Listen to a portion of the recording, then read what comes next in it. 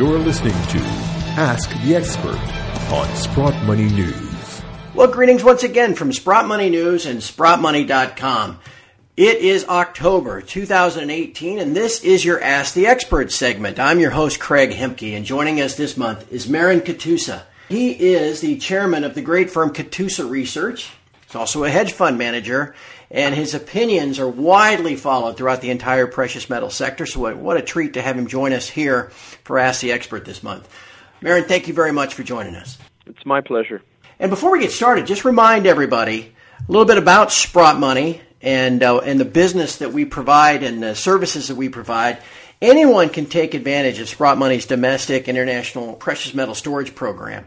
We offer secure storage at 6 different locations around the world where you can store your precious metals: Canada, U.S., Cayman Islands, Switzerland, even Singapore. Your precious metals will be stored under the trusted Sprott name.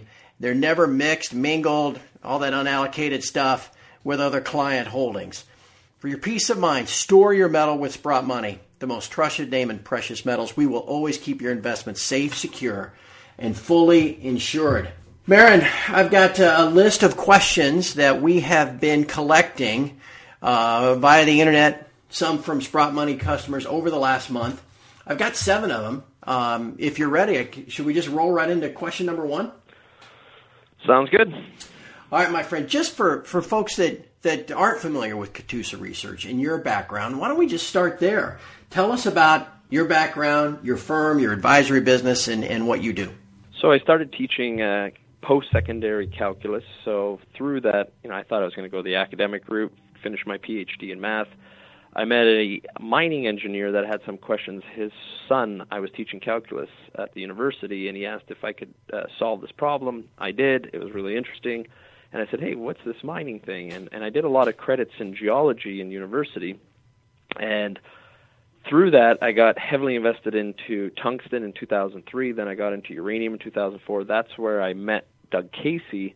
And Doug Casey asked me to come join him full time. I wasn't quite ready to do that because I started through my, I've got a little bit of an OCD personality. I really jumped into this mining because it was my, favorite credits in university. Remember, Rocks for Jocks, you want to increase your GPA, take some geology courses. Anyways, my wife's a geologist, so I can tease tongue-in-cheek. Ironically, the professor that taught most of my geology courses and was a professor for my wife, who's the head of the department at the University for Geology, ended up working for me for 7 years, 3 years after that point. So as I started doing research for Doug Casey, his partner David Galland and Olivier really, made me an offer I couldn't refuse. And, so I was there for a few years. And then in 2008, Doug and David asked me to take over a fund for them that was kind of imploded. It did horrible. And I don't like investing or even talking about things unless my money's in the game. I'm a big believer in skin in the game. So based off of that track record, I bought out a bunch of people out of the fund who were happy to have an exit. It did phenomenally well within 30 months. It was a 12-bagger in the fund. And at that point, the guru at Sprott, Rick Rule, approached me and wanted to buy the funds and have me work for him. And I don't really like working for anyone. That was part of the key at Casey Research. I was always left to do my own thing.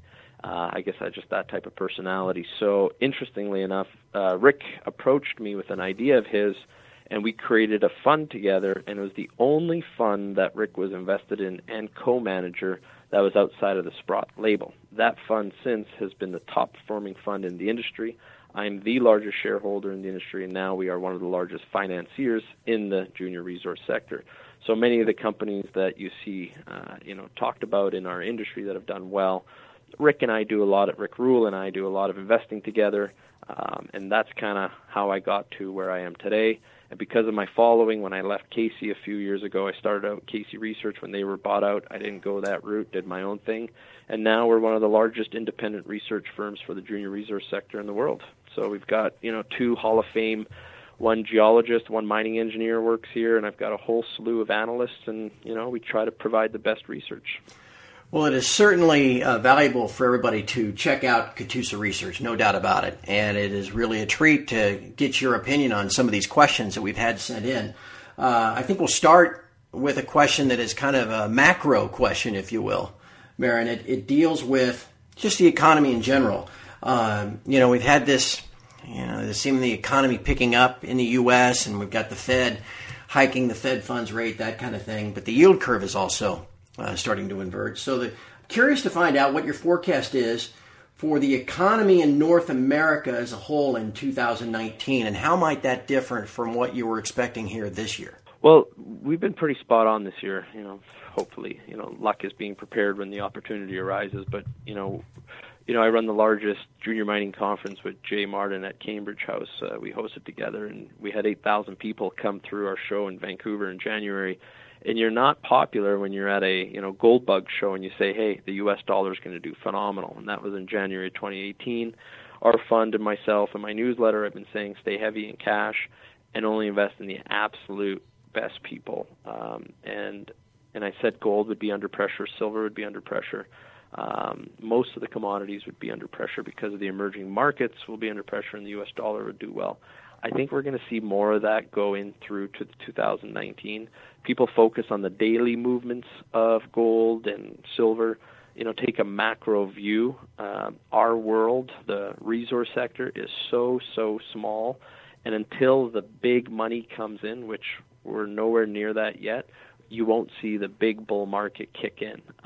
We're still very, very early days, and this is the market that someone like me or Rick excels at because we have lots of cash and we're looking for undervalued assets. So you can't find that in a bull market. You find that in a bear market. So whether it's luck or not, whatever, I look at myself as a value speculator. I look for considerably undervalued world-class assets backed and run by world-class management team, and there's not that many out there, so it's kind of easy to find those teams, and you just got to buy in tranches. So I think we're going to see more of the same in 2019. I do see the big markets pulling back more. It's been an incredible run, and reality has to set into the markets. And would that mean kind of an economic slowdown, too, that could ultimately change Fed policy, do you think? I think the Fed will increase interest rates a little bit more, then we'll see a slowdown, and they're going to have to rethink their position. Gotcha. Yeah. All right, well, you, in a sense, I've already answered what is question 3, but we'll just double back just in case and kind of, I guess, pick at it a little bit larger scale. You mentioned gold and silver, and it's been a tough year for both. But as you look ahead to 19, does the gold and silver market begin to anticipate a slowing economy, and maybe a change in interest rate policy? Again, it comes down to the flow of capital, and we're not seeing how traditionally gold as a safe haven. So the markets yet aren't spooked to that point yet. So I don't see gold running above 1,400 anytime soon. And remember, most gold companies or companies that are trying to build assets do not make money under, $1,300 gold. We're barely holding $1,200 gold because you have to calculate all-in sustaining costs. So yeah. I solely focus on, the value of these companies, and whether gold is $1,100 or $1,000 or $1,250 or $1,300, it's irrelevant to me, because if you really focus on the value in the companies, you're going to be bought out by someone else moving forward, or you'll be able to acquire other valuable assets in that holding company. So, I do see gold more the same, up or down $50 till about mid-2019, and then at that point, let's reassess. All righty then. I think actually you've set it up perfectly for a segue to the final couple of questions that we've had submitted, and man, these are right in your wheelhouse, no doubt about that.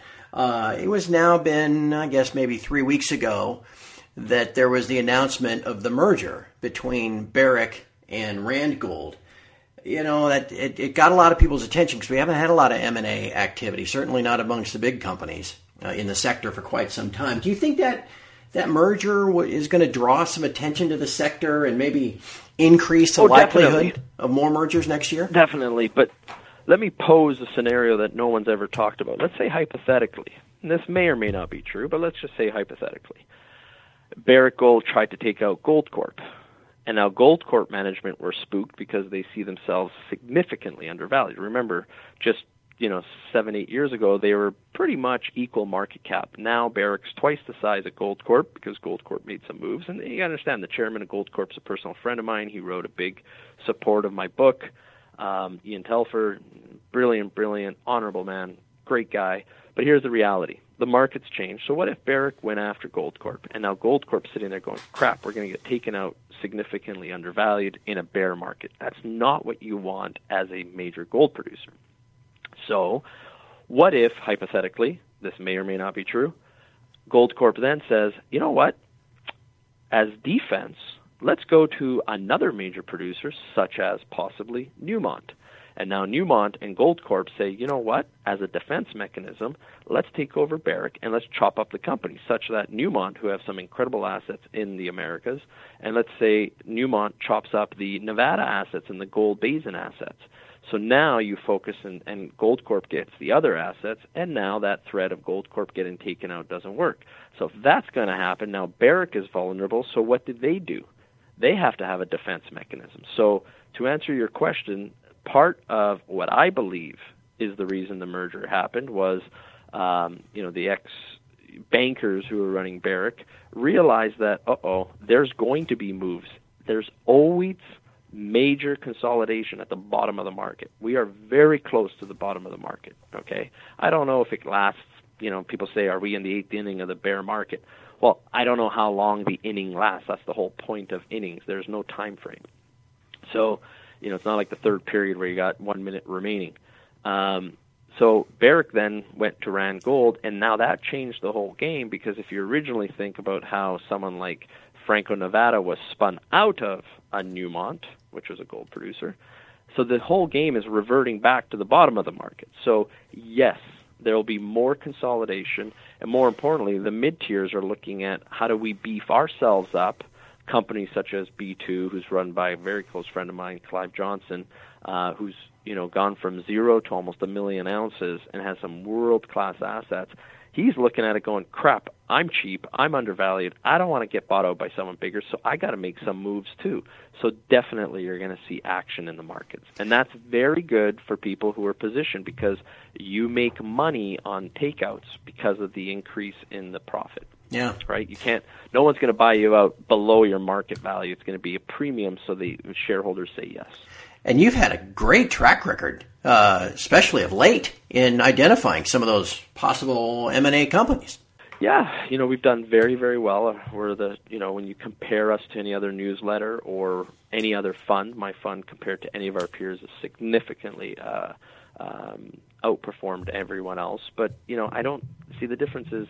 I don't play poker with toothpicks. I invest millions of dollars, and I'm very close to the management teams that I invest, and I scrutinize the board and the management and the share structure, and I invest alongside at the same time, at the same price as my own subscribers to my newsletter. So that's something that differentiates me. So you better believe that what I'm writing about affects me, and it's some things that I think about because I have a considerable amount of my net worth in these markets. So definitely, we haven't had that many recommendations. That's been part of the, perhaps my newsletter isn't every month there's a great new idea. I don't have that, but I do have some very solid ideas that I buy 5 or 10% of a company, and they've worked out very well. The next question is one I've been looking forward to getting your opinion on. Eric and I, when we do our weekly wrap-up segments, we've been talking about the Pilbara region down in Australia for about more than a year now. So I'm really curious to get your opinion. It's kind of a two-pronged question that was sent in. What is your opinion of the Pilbara conglomerate stocks? And then second, do you believe that rare earth metal companies are worthy of an investment in this current geopolitical climate? Okay, so let's separate the two because they're very differentiated. The first one, let me give you some color on it. The company that Eric's significantly invested in is run by Quinton Henning. I've known Quinton for a long time. He's been in my office. Good guy. So, yes, it's real. The question is how real will the results be? What's the recovery rates? It's still early days, but these are good people, and there's real potential there. But the difference is when Kirkland Lake made the move and made the major investment in Novo, let's take a step back. And Eric's a friend. I've known Eric Sprott for many, many, many years. But here's the reality. Kirkland Lake, run by Tony McCooch, who's done a great job of that, was kind of a consolidation. And their real asset that produced significant value that a lot of people don't recognize, which is on my website. The first thing I ever published as Catoosa Research was when I bought 10% of a company called New Market. So buying that big of a position, and the New Market had these producing assets in Australia. And I said, people don't understand the value of these assets.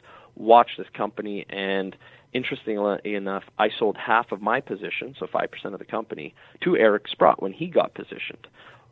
It was a great score for my fund and my subscribers. And then New Market got bought out by Kirkland Lake, which Eric Sprott was the chairman of, and that's, Kirkland Lake made the investment. So if Eric Sprott wasn't involved on both sides of that, would it have happened? Maybe, maybe not. So my point is Eric Sprott is incredibly important to the development of that story, and that's why Kirkland Lake is significantly invested in it. It's directly because of Eric Sprott. So in the next 12 months, the results, the data will provide significant amount of conclusion to where are we going. So I think I'm not an investor in either company today. I've done very well in Kirkland Lake, but I think I'm going to sit back and see how Novo's results, and don't underestimate Quinton. He's a very, very smart guy and knows these types of formations better than anyone else on the planet. I'll add one little thing is I call it the way I see it. Some of Quinton's closest friends have sold their positions in the company. So that's also a little bit of they're not long as they were once. Eric is, but many of Quinton's, like guys like Brent Cook or whoever, they've taken a lot of money off the table on that play. And that's directly from Brent, who's a friend also. Yeah, I wonder if, too, there's kind of an opportunity cost there of having to wait and wait and wait, Exactly, and you'll see when companies, there's that 9 months before they go into production, the market doesn't care; it gets bored, especially in a bear market. So I agree with you. That's why you've seen Novo go from 4.5 to 2.5 Canadian per share. People are going, well, geez, we're not going to really know anything for 6 months. So what's our opportunity cost? Maybe we'll come back to it later. Yeah. That's what it's suffering today. All right, and on that rare earth company and mining question, anything you can add there? Look, there's absolutely no shortage of rare earths. I know it sounds like they're rare, but they're not. Again, so many of these companies I saw in the last market, if you want to know the best guys in the world for rare earth, the one that the U.S. government uses is a close friend of mine named Clint Cox at Anchor House. I have no association investment-wise other than this guy spent his whole career on it, and he advises the Japanese government, the U.S. Government, and I was heavily involved and did incredibly well between 2007 and 2010 in rare earth. But you'll see there's absolutely no shortage of it. I think 2019, vanadium will be a good speculation to be, just kind of like cobalt was, in 2017, early 2018. But the rare earths, people have figured out that there's no shortage of them. All right, I've just got two questions. Buyer beware. Buyer beware. Well, and then you say that anywhere, I suppose. That's always a good way to look at things, no doubt about that. Marin, I've got just two questions left. I've got to ask your help on this one because I don't know anything about, is it Pretium Resources? How do you pronounce that one? Yeah, so Pretium. Pretium, okay. It looks like a deposit. No, I'm sorry. It looks like there's been some exaggerated reserve estimates there. The questioner stated, obviously the chairman pretty well, but there's some ongoing stuff. Can you just kind of add some color to what you think is happening there? Okay, so this is a very high-grade, underground, permitted producing gold project in BC. Okay, so when it was spun out of Silver Standard, when Bob Quartermain left, he raised money at $6.50 in the IPO. Bob Quartermain is an absolute gentleman. He's a world-class guy. But what people have to understand, these gold systems are so nuggety that you could drill and have Like we're talking about multi-ounce intersection, and then you move 3 feet over, and it might be, nothing. 1/50th of an ounce, exactly. So mathematically, it's very difficult to do the formation. So going back a few years ago, the two engineering firms had debate, and but the company has to move forward. And this is the problem with so many analysts. They focus on these pre-feasibility studies and feasibility studies as the gospel. Like they have so much faith in these. Especially when you calculate an NPV at 5% discount. But if your cost of capital is 8%, why the hell are you going with a 5% NPV? Nothing against Bob Quartermain and all that. I am not a shareholder, but I always said, this is a high-risk type of underground production. It's going to be very spotty, and they're going to meet their numbers. But to get there, what type of debt have they taken on? And did they miss the window of $1,400-$1,500 gold? Because there's very little room for error when you have debt on your balance sheets. Do I think it'll work out well in the end? I do, because world-class people find solutions to problems. But then you have the short attack guys who are trying to manipulate and do their thing. So could the resource report be overinflated intentionally? No, not at all. But will the results quarter to quarter change significantly? Yes. Yeah. And that's the nature of those deposits. And unfortunately, so many analysts, when they are working with spreadsheets, this is the problem of too many people in the office rather than experience in the industry. They can't quantify that type of variability. But this is mining. It's a very tough business, and expect the unexpected. There you go. All right, one last question, my friend. And this, I just kind of, I don't know how specific you want to get, but the question that was sent in was just simply, what are your top 3 mining picks at present? Well, usually I give that to my subscribers who pay me for that. But right. Since, you guys are Sprott, and I've got a long relationship with, some of the key guys like Peter Grosskopf and Eric and Rick. I call them the 3 horsemen. Hopefully, the resource industry. We'll figure out who the 4th is. But, I think there's one story that I raised significant amount of capital for. I'm one of the largest investors next to the chairman, who's the largest investor. And it's not just me who thinks it. You always start in the resource sector with people. And Ross Speedy is an incredible guy. With an incredible track record, but more importantly, has invested over $100 million into a public company that you can buy at the same price as his cost base. So, there's value there, but value is also, like, this is a great company, but, value is what the price you paid for it.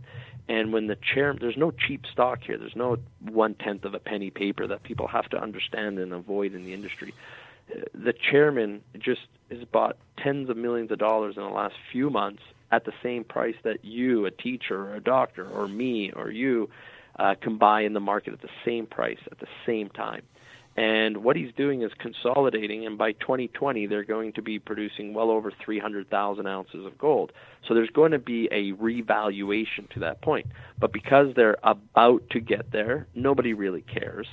But the smart money cares. Guys like Rick Rule and me and Eric Sprott, we care. When someone like Ross is getting excited and writing huge checks, and I'm emphasizing that because very few people, there's very few funds today compared to just 3 years ago, never mind during the bull market. Yeah. So guys like Rick and me and Ross, most companies come to us, and we've now got together and saying, geez, let's back someone like Ross, who now has built an incredible team with Christian Milau and Greg Smith and a really solid board who are heavily invested in the stock, actually at prices higher than we can buy today. So that's one. It's called Equinox Gold. Its ticker symbol is EQX. Now, I'm one of the largest shareholders, and my average cost base is actually higher than where it's trading today. But I keep buying it because I believe in it. And one day, whether gold's $1,350 or $1,400, you will start seeing the bigger funds or perhaps even a larger company try to take it over. Yeah. And that's where I would start with. And, people go, well, geez, your track record's incredible. But, it's easy to say, well, you've had so many buyouts here in the last, 12, 18 months. But here's one, when you're going through it, people forget the time cycle of, these projections. This, to me, is a 3 to 5 year play. And I think if you have that patience and foresight and ability to hold that stock, you would sit there and you're going to do incredibly well. So that's kind of a starting point for people. Another one that actually I think everyone should pay attention to, I think uranium's going to have a great run over the next 5 years. And the company actually started at my house. It was an idea that I came up with in the name. Rick Rule's a major investor alongside me and my subscribers at the same price, and it's called Uranium Royalty Corp. I just believe that if you look at the royalty companies, they have outperformed the producers and developers and explorers in our sector. They trade at a premium to NAV. They don't take any of the political risk, development risk, exploration risk, production risk. They provide the money, and hopefully they do their due diligence that this mine will be able to execute, and they do a stream or royalty. And in the uranium sector, if you look at, there's over 700 mines producing over 100,000 ounces globally. Half of those have some form of royalty or stream on it. There's less than 10% of the producing uranium mines have a royalty, and there's only one uranium royalty company in the planet. There's many, many, many. Okay, people say, well, there's only 14, publicly listed streaming and royalty companies, but how many SPVs and private funds are doing it? There's over 50 companies. So it's kind of a crowded space, the royalty game in the precious metal sector. And I like being early, and no one's doing it in uranium. Hence why guys like Rick and I and the management team have put millions of dollars into this concept. So that's another one that I think is going to do very well if you have a 3 to 5 year time frame. I don't do day trading. I don't do month-to-month trading. I like to take big positions with world-class people and let the story play out. Yep. That's always the best way to go, no doubt about it. And I just can't thank you enough, Marin, for the time you've given us. This has been fascinating, and I think everybody listening has benefited greatly. Before we go, I just want to remind everybody, again, these Ask the Expert segments are sponsored by Sprott Money. Besides the storage options that you have there, always just terrific deals if you're just in the market to stack some metal, either gold or silver. So please visit us at sprottmoney.com. Of course, you can always call us at 888-861-0775. Find out what deals we have on a daily basis. But Sprott Money is the most trusted name in precious metals. I encourage everybody to utilize us as a resource. Marin, thank you so much. Really appreciate your time. And it's just been a real pleasure to get to visit with you. Stay well. Thank you. And from all of us here at Sprott Money News and SprottMoney.com, thank you for listening. We'll talk to you again next month.